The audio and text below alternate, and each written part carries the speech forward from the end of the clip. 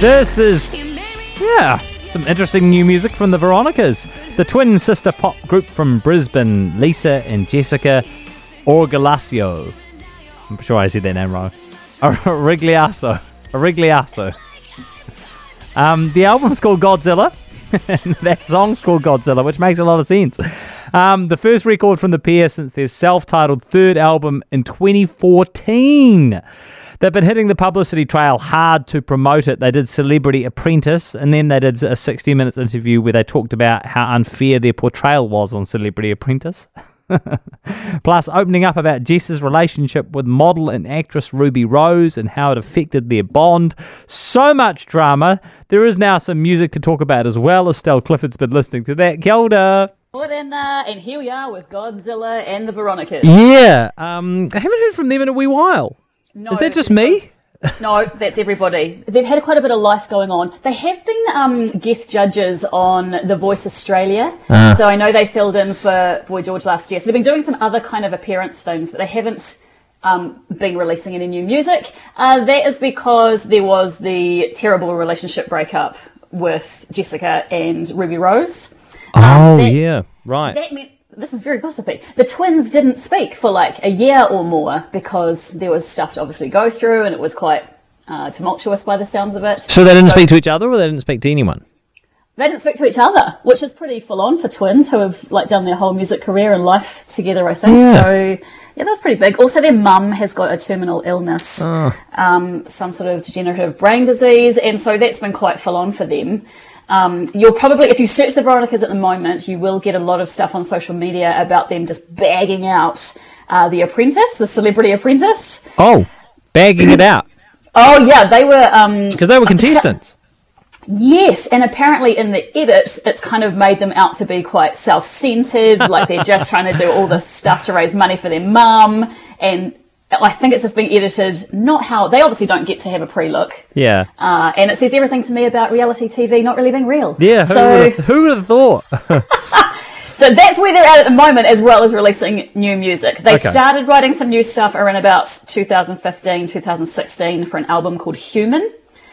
Now, here's the weird thing. That was going to be their fourth studio album. It is now being released next month after this album, Godzilla, which has now become their fourth album, and Human will become their fifth. So why? Why do they do that? Well, that's what I'm trying to find out. I can't find a rhyme or reason. It's like they felt that some of the music they were writing was their more alter ego, the Veronicas that they're known for. Right. And then I think Human is more vulnerable. We're actually going to be quite raw and honest about some of our life experiences. And so I think they thought they needed to come back on the scene with more of that alter ego, sass, punk rock kind of thing that they do. Yeah, because I always think of the Veronicas as being a little emo-y. Absolutely. Seriously, Veronica's takes me back to radio school. There was a chick in our class who looked just like a Veronica.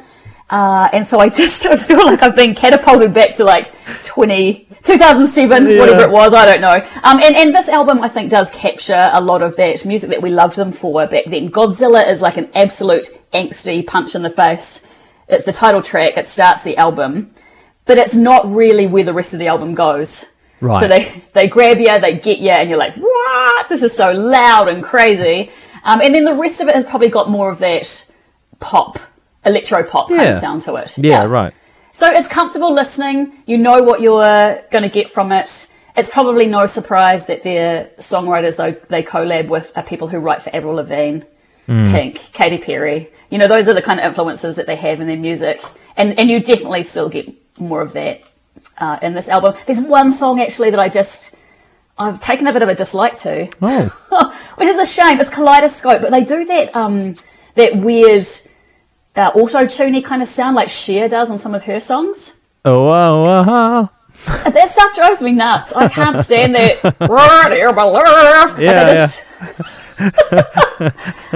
They don't need it because they've got great voices, and I guess they're just playing around, but whenever I hear a song with that, it's a bit grating for me. Other people might like it. For me, I'm like, you don't need this. You've got great voices.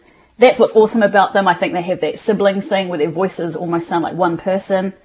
And there's lots of that on here. There's lots of really clever, upbeat, catchy hook songs that are actually about utter despair and lost love and Yeah.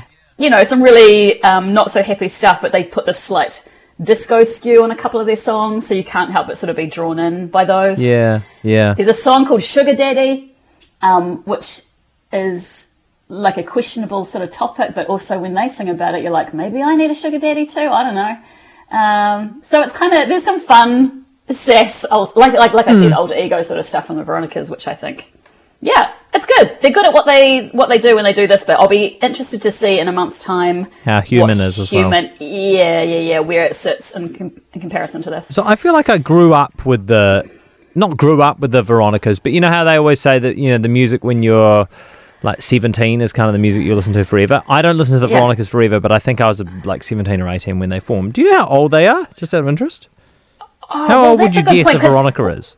I would guess they would be mid-30s. Yeah, you're spot on. For some reason I thought they were younger. Man, I'm getting old too. Yeah. But they were right out of high school or just in high school when they released their first big stuff. And so when you're thinking Untouched and all those big songs, they were actually pretty young when they released that stuff. So it kind of makes sense that they've had a little bit of a break from that too, because how do you keep doing the business? Yeah. For that long. Okay, so poppy, pretty poppy, upbeat, kind of Avril Lavigne, as they've always been. A little bit emo at times. You don't like that one song, especially which has the the Cher type auto tune. What'd you give it? I'm giving it a 7 out of 10. 7 out of 10.